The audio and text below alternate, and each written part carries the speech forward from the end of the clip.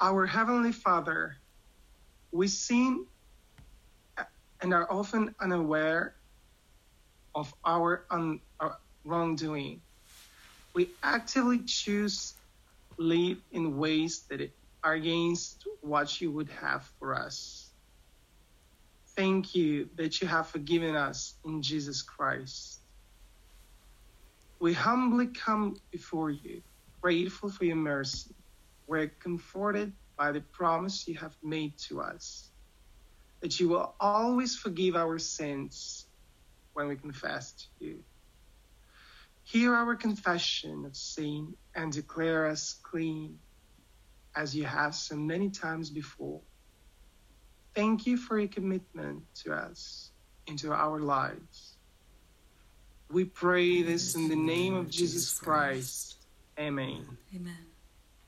We believe in God, the Father Almighty, creator of heaven and earth. We believe in Jesus Christ, his only Son, our Lord, who was conceived by the power of the Holy Spirit and born of the Virgin Mary. He suffered under Pontius Pilate, was crucified, died, and buried. He descended into hell. On the third day, he rose again from the dead. He ascended into heaven and is seated at the right hand of the Father. He will come again to judge the living and the dead. We believe in the Holy Spirit, the Holy Catholic Church, the communion of saints, the forgiveness of sins, the resurrection of the body, and the life everlasting. Amen. Our scripture reading for today is from Jonah 4. But to Jonah this seemed very wrong, and he became angry. He prayed to the Lord, "Isn't this what I said, Lord, when I was still at home? That is what I tried to forestall by fleeing to Tarshish. I knew that you are a gracious God and compassionate God, slow to anger and abounding in love, a God who relents from sending calamity. Now, Lord, take away my life, for it is better for me to die than to live." But the Lord replied, "Is it right for you to be angry?" Jonah had gone out and sat down at a place east of the city. There he made himself a shelter, sat in its shade, and waited to see what would happen to the city. Then the Lord God provided a leafy plant and made it grow up over Jonah to give shade for his head to ease his discomfort. And Jonah was very happy about the plant. But at dawn the next day, God provided a worm, which chewed the plant so that it withered. When the sun rose, God provided a scorching east wind, and the sun blazed on Jonah's head so that he grew faint. He wanted to die and said, "It would be better for me to die than to live." But God said to Jonah, "Is it right for you to be angry about the plant?" "It is," he said, "and I am so angry I wish I were dead." But the Lord said, "You have been concerned about this plant, though you did not tend it or make it grow. It sprang up overnight and died overnight.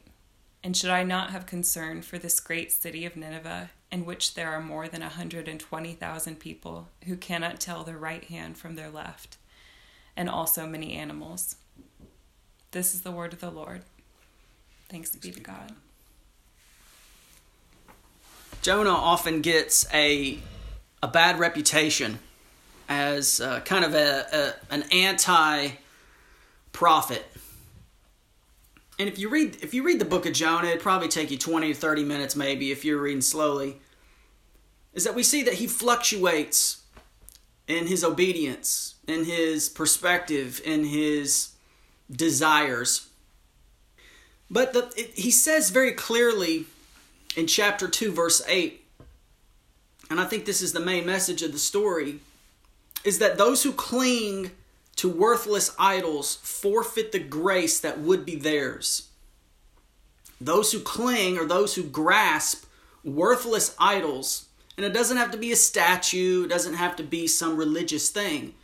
It could be any object, anything that is easily held on to or desired. Is that when we hold on and squeeze those things, those desires, or maybe material possessions, we forfeit or we lose the grace that would be ours. So in Jonah 4, he starts out, it says this seemed very wrong, and he became angry.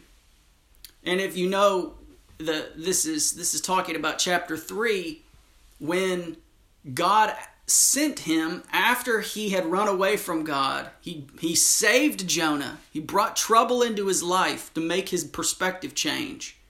And then he said, yes, I will go to Nineveh and preach your message, God. But he was upset that God forgave these people because they're his enemies. The Ninevites were associated with the kingdoms that had brought the Israelites into exile.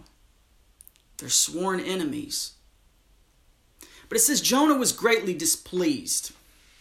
We could say that he was either displeased with Nineveh, that they repented and that God showed them mercy, or we could say that maybe that Jonah was upset with God because of the result. You see, Jonah wanted revenge on his enemies. He did not want the Ninevites to receive grace from God. Now, that's the context of this passage. But what are you displeased about? What are you displeased about? Maybe in relation to what God or what you think God is doing, or maybe what are you displeased about in the world that you had other expectations for that aren't being met? Because I think for me, it's easy for me to look at God and me try to figure out in my mind what God is doing and then assess that whether I like that or not. And if you're like me, this passage is a wonderful example of that. Are you displeased? How do you know if you're displeased? Well, you may be like, no, I'm doing fine right now. Okay. How do we know? We can question our conversations with people. Typically, it's conversations with people that we love that reveal our true hearts. Whether we're bitter, whether we're short, whether we're impatient, whether we're angry, whether we're envious. Our relationships and the conversations that we have with those who love us especially reveal where we are in our hearts. I encourage you just to think about that right now. Just think about your relationships and your conversations with people. What you talk about. Is it negative? Is it positive? Are you complaining? All of these things reveal where we are, because we may be like Jonah and think, man, this is very wrong and I'm angry. And we'll see how that plays out. Even in Jonah's prayers, so he had conversations with the sailors in chapter 1, chapter 2.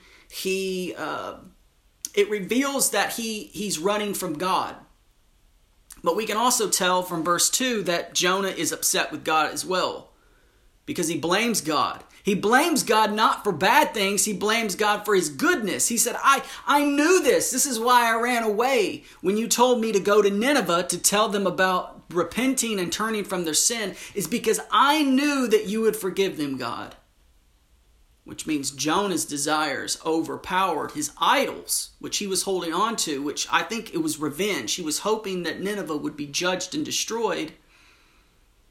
In holding on to that idol, he forfeited his own grace in his life, or at least the experience of it. And he explains it away. He explains away and justifies his actions, his mindset, his negative behavior. Being a false prophet, really, an anti-prophet, running away from what God had told him to do. And yet he still demands his way. And one of the other things that's probably the most important, equally to this idea of holding on to idols and forfeiting grace, is that he has intolerance unto death. All throughout the text, he says, I'm so angry I could die. I'm so frustrated, I want to die. He's so unwilling to do something that God has for him that he's willing to die to avoid doing it. And God asked the question, and I think he's asking us through the story as well. He's asking Jonah, do you have any right to be angry, Jonah? Am I asking you to do something that is beyond your power? All you have to do is go to Nineveh and tell them what I'm going to tell you. Do you have any right? And, if we read the story, I don't think Jonah has much of a right to be angry because not really much has been asked of him. But what about you and me? Do we have a right to be angry with God? I think the answer is no, because one way that I can tell that being angry in God is inappropriate is that we usually blame God when things are going bad.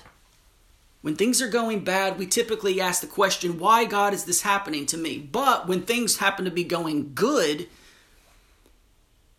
I tend to think, I must have done something right. I must have had something to do with why this worked out. Very rarely do things go well and I think, it was all God, right? In my right mind, that's what I say. But if I'm quick to make an assessment about it, I'm more likely to judge God for bad and to pat myself on the back when things go well. Do we have any right to be angry about what God is doing? And I think as we ask this question that God asks us, it's really, really important not just to make it yes or no, black and white, because there's a lot of things that Christ was angry about. There's a lot of things I think God is angry about the fact that all these people in Nineveh are against him. I think Jonah could be upset as well to think and be angry that this is the situation. But the question is, do you have any right to be angry with God? And the answer is no. But notice here, it says in verse 4, Jonah, he still waited for judgment. Even though he knew what God wanted him to do, even though he went to Nineveh to teach and to tell them about God's mercy, he still wanted them to be judged. And so he does what some of us often do. It said he made a shelter outside of the city to watch the destruction. I think what this is that he's separating himself from this problem that he perceives to be the issue. He makes this shelter for himself that separates him from the problems that he sees, that he's angry about, and he waits. This is something that I think we do emotionally as well, is that we create these little cocoons that separate us from the problems that we see in the world. And like prophets and disciples of Christ who've been called to go into the world, to speak and to be a part of the world in terms of its function, but not in terms of its practice. We set up these shelters that protect us, that say, no, God, like Jonah, I'm not willing to go into Nineveh. I'm not willing. I like it in my shelter here. And in fact, I'm going to observe what's happening from this place of safety. But one of the important things as well throughout the story is God's provision for Jonah, even though Jonah seems to have no perspective. Even though he clings to his idols that he values, he's forfeiting the experience of the grace that God's giving him. Notice that the grace of God continues to go towards Jonah even when he rebels like the Ninevites. Now, Jonah, of course, believes in God, unlike the Ninevites in terms of the God of the Hebrews. But Jonah is very disobedient. But God continues to provide for him. It says that he provided him shade. While he's watching and waiting for the destruction of the Ninevites, God provides this little vine to grow up and to cover his head so he doesn't get so much sun. And I think this is a problem that some of us face too, is that we, like Jonah, when he's happy in the story about this vine that's causing him to have relief from the sun, is that we look to God for relief from our problems. And sometimes that relief that God gives us is a sign of our true heart. Let me give you an example from us. Maybe you are experiencing something that didn't occur last year. or your entire life, maybe in your career, maybe in your relationships. And the past year has caused you to experience something that you never experienced before, and it's difficult, and you prayed to God and you got relief somehow. That relief, it doesn't teach us. It doesn't teach us because it doesn't allow us to experience what maybe God wants us to experience. And so we see that God brings this vine, and Jonah sees it as a blessing, and it is a blessing, but he takes it away by providing this worm. This worm eats the vine, kills the vine, and then the shade is the relief that Jonah had experienced is removed. And he repeats his famous line, "It would be better for me to die." He would rather die than experience this difficulty. See, so now not only do we have obedience that is, or a lack of obedience that's Jonah's idol that causes him to say, "No, I don't want to go to Nineveh," but now he has another idol. He has relief. He has the blessings from God that he's holding on as an idol instead of the act of experiencing God's grace and passing that grace onto other people. So again, whenever the idols present themselves that he's holding on to, forfeiting grace for himself and for his enemies, God asks him the same question. Do you have any right to be angry about the plant? You shouldn't be angry, Jonah, because I choose to be gracious to the Ninevites, and you shouldn't be angry that when I bless you, I have the right to take it away when I think it's appropriate. Why was it appropriate? Because it showed Jonah's control, his desire for control, his desire for relief when he felt that he was being wronged. It reveals something else about Jonah, that he wasn't grateful. Instead of saying, "Hey, this temporary thing that showed up that caused me to have relief, it's probably not going to last, and even if it doesn't last, I'm still going to be grateful for the time that I had." A very scary truth for the Christian and for the believer is that God is not responsible for our emotions. Think about that. The reason why he sent the worm is because he wanted to teach Jonah patience. He wanted to teach Jonah gratitude. And yet, so many times, in our frustration, in our emotions, we respond to God in a way that's inappropriate because we think that God is responsible for our emotions, but we're responsible for how we react to the situation. God asks us, do you have the right to be angry with me? I'm not responsible for the sin in the world. You are. We are. What's the correct response in this story? It's the Ninevites. It's the exact opposite. This entire story has flip-flops where one side of the coin appears to be correct, but the opposite side is correct. The prophet should be the one that's holding the word of God, but the Ninevites are the ones who answer. Jonah should be going as a prophet, but it's the Ninevites that actually receive God and love God. So much so that this thing continues. I would rather die. I would rather die. And we'll get to that in a second. But the Ninevites were doomed. They were told that they were going to be destroyed, and it made Jonah happy. But then they were saved. And it makes no sense to Jonah. But God says, in verse 11, should I not be concerned about that great city? And that's the contrast. Do you have the right to be angry? And shouldn't I be concerned? What he's saying is that your concern, your idols that you're holding on to are forfeiting not only grace for you, but grace for other people. Should you not be concerned, Jonah, if I'm concerned about the Ninevites? Our frustrations in this life are sometimes, not always, but they're sometimes coming from a lack of perspective. A concern about something that is not as valuable as what God is doing in our life.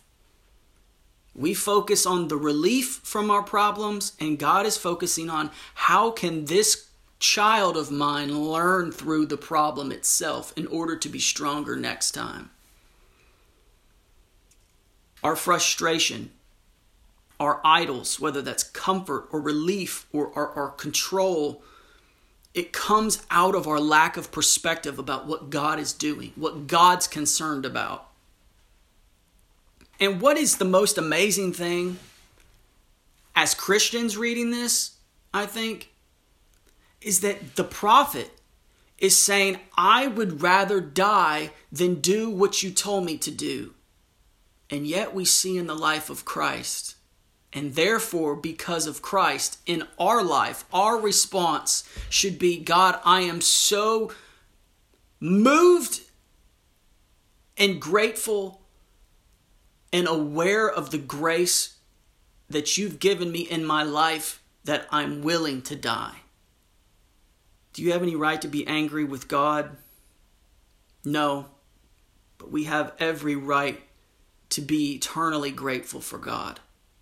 Should we not be concerned about the desires of God and release the idols that we hold on to and accept the grace that He's given us? Because the grace that He's given us and the gifts and the blessing and the hope and the future and the salvation, that all of these things that have been wrapped up in what God has done with us are infinitely better than the things that we're trying to hold on to, that are often temporary.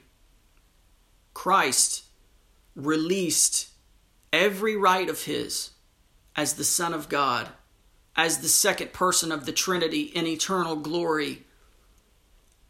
This story is amazing because it tells and it predicts the opposite of what Christ did. The very first sentence in the book of Jonah is that God spoke to Jonah and Jonah ran the opposite direction, and yet we see Christ running to us. Even in the midst of our rejection of Him, He loves us, He pursues us. Even in the midst of Jonah's rejection of God, God is sending him relief through this plant. And like the worm that kills the plant that Jonah loves so much, the worm, the great serpent, Satan, is destroying the prized possession of God, and that's humanity, by their distraction of idols. We see Christ in this story. So I ask you the question, what's your prophecy?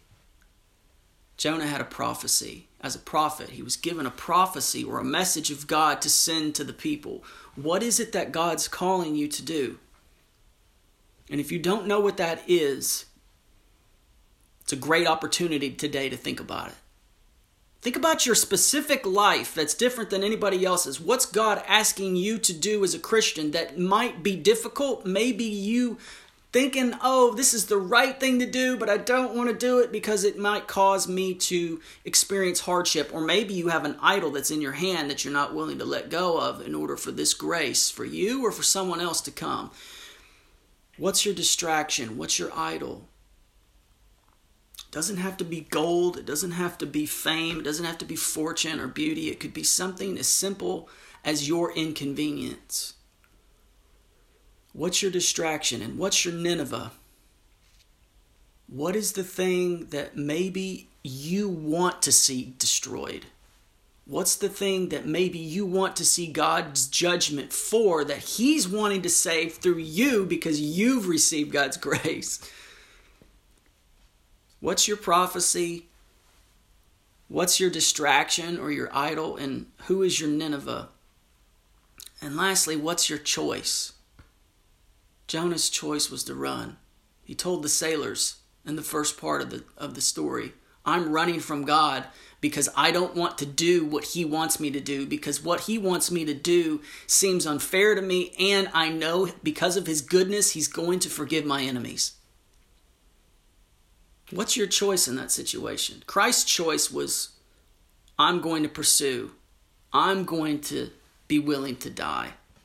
Because those who cling to worthless idols forfeit the grace that God has for them. Now that doesn't mean as Christians that if we hold on to these idols, God's not going to continue to save us or forgive us. We know that he will forgive us as Christians if we truly trust in Christ. But the idea is that in our Christian life, if we are holding on to idols, even though we might be saved, we're missing out on the grace. We're missing out on the benefits of what Christ has done in our lives, which is joy and peace and hope and compassion and love and faith. Things that the idol will never bring. And what's worse is when we hold on to idols and we lose the perspective like Jonah, we start to withhold the grace that God would have for other people, which makes us false prophets or anti-prophets. I encourage you this week, maybe even this afternoon, read through this passage. It'd take you 15 minutes to read it. But ask your question, what is the message that God has sent me that I'm maybe holding on to for myself, that I'm not giving away? What's the distraction that's keeping me from passing this message on or living the way God would want me to do? Who's my enemy? Who is my perceivable problem that I'm unwilling to step into and address? And lastly, what's my choice? Am I going to be like Jonah or am I going to be like Christ? I love how this story ends. There's no ending to it. It just ends with a question. God has concern and he says, should I not be concerned? It leaves the story open because we are part of that story now. It's the same way Acts isn't ending. There's no end to Acts. The book of Acts. It's the same idea that the story continues in you and me. What's your choice? God's not responsible for your emotions and your response. We are. How will you respond today? And if you don't know, he will answer you when you ask. Let's take a moment of quiet reflection for the sole purpose of asking God, what is it that you're calling me to do, and why is it that I may be hesitant to do it? Or simply asking God, please show me. Please show me where I'm blind to my own life. So let's take some time and then we'll pray.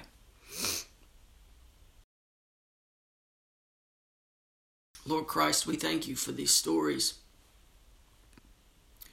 I thank you, God, that the stories in the Bible aren't just about perfect people who follow you and are just examples for us to follow, but that they reveal people like us that are full of darkness and distractions in a world that's pretty and seems attractive. God, I pray that we would see that we are like Jonah. Not all the time maybe, but sometimes. And that our desires for comfort and relief are really revealing our weakness and our pride and disobedience. That we're not willing to be like Christ. God, I pray that you would change that in our hearts. Not just that we would have the power to do it and get it over with, God, but that we would see that that's where true life is. I want that for me. I want to let go of my idols or the things that I care about that I think will bring me hope and joy and peace, and really believe that serving and loving others like Christ, like you love, will bring me my ultimate fulfillment. It's one thing, God, for me to be convinced that that's what I should do. And it's another thing to be convinced that that will truly bring life. Not just salvation, but eternal life in this life. Unending life. That's my prayer, God. That's my prayer for my friends here and myself today. Lord, in your mercy, hear our prayer. And God, we pray for Vilnius. We pray for our city. We pray that we would be convincing when we speak of the gospel. Not that people just should do it because that's what they ought to do, because that is truly a source of their peace and their life and their joy and the transformation of their homes, their lives, their families' lives. And who knows, maybe like Nineveh, the city of villainous would come to an awareness through just a couple faithful people that are willing to say the truth. I protect my friends, protect this little group of people that we call ICV. God, move in our lives, change our hearts. We cannot have this perspective without the power of the Spirit changing our desires. We pray that you would remove the desires of our idols and transfer them to your desire, God, and your mercy. Hear our prayer. And we pray for this world, God. We pray against violence. We pray against hatred and bitterness, not just in our own hearts, but in the lives of other people. People who think that is the source of their strength, that their aggression is the source of their power, that their theft is a source of their gain, God. Please change people's hearts. Please bring true justice, but also bring incredible mercy that changes people's perspectives. And of course, God, we got other things going on too, health-wise. God, please move, please heal. Please bring relief. But we pray, God, that we won't hold on to that relief as an idol, but that we would see it as a gratitude, something to be grateful for from you. Lord, in your mercy, hear our prayer. Let's close our prayer with the prayer that Christ taught us himself, the Lord's Prayer. If you would pray with me. Our Father in heaven, hallowed be your name. Thy kingdom come, thy will be done, on earth as it is in heaven. Give us today our daily bread, and forgive our trespasses, as we forgive those who trespass against us. And lead us not into temptation, but deliver us from evil. For thine is the kingdom, the power, and the glory, forever and ever. Amen. Amen. He is worthy to be praised. And we have so much to be grateful for that he's done for us. And I pray that as we leave this place, we have a greater understanding of his love for us, his forgiveness, his mercy, and the things in our life, even though we have negative things going on, that we can trust that he's with us. May the Lord bless and keep you. The Lord make his face shine upon you and be gracious to you. The Lord lift up his countenance upon you and give you peace. Amen.